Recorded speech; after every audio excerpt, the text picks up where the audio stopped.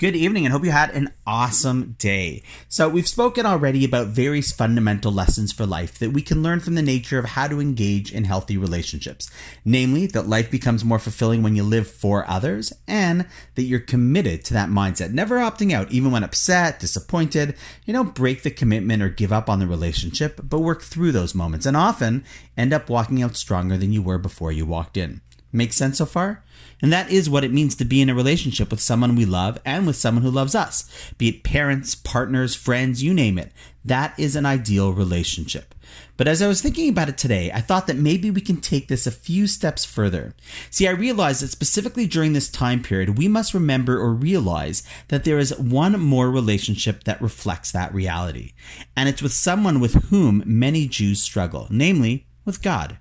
I believe that many people struggle because in truth there's a lot of damage control that needs to be done and a great deal of unlearning or distorted and even destructive perceptions of what God means. And that needs to happen.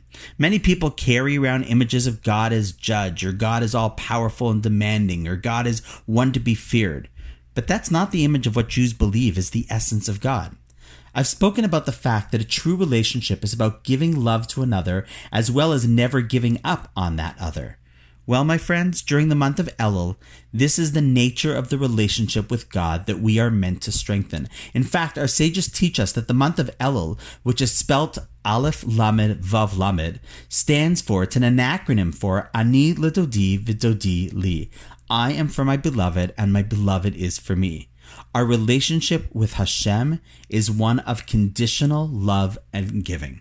In fact, God created me and you simply for the purpose of giving to us. It's the same reason why parents give birth to kids. They don't need to, but they want to, because they want someone to give to and who looks to them for support, love, and guidance. And the entire process of teshuvah exists because He knows that we always have more potential. And because of that, no matter what we've done, He will never cut us off or stop believing in us.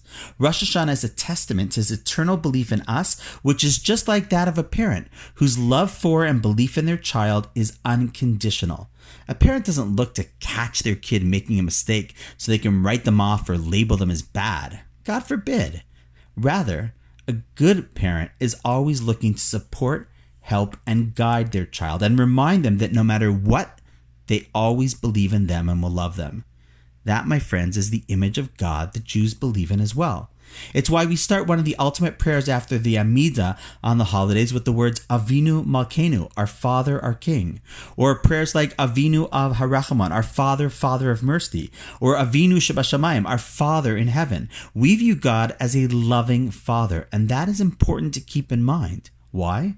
Well, because the principle in the deeper Kabbalistic teachings is that God is, to a degree, bound, or better yet, reflected by the rules and reality that He created. And if the rule is that true relationships is based on unconditional caring for others and complete commitment, how different would our view and relationship with God be if we realized that He too cared for us unconditionally and was completely committed to be by my side no matter where or how we might have veered off? This is not only a healthy way to view God, it's an empowering one, and even more so, a true one. And on that note, wishing you an awesome night, and I look forward to seeing you tomorrow.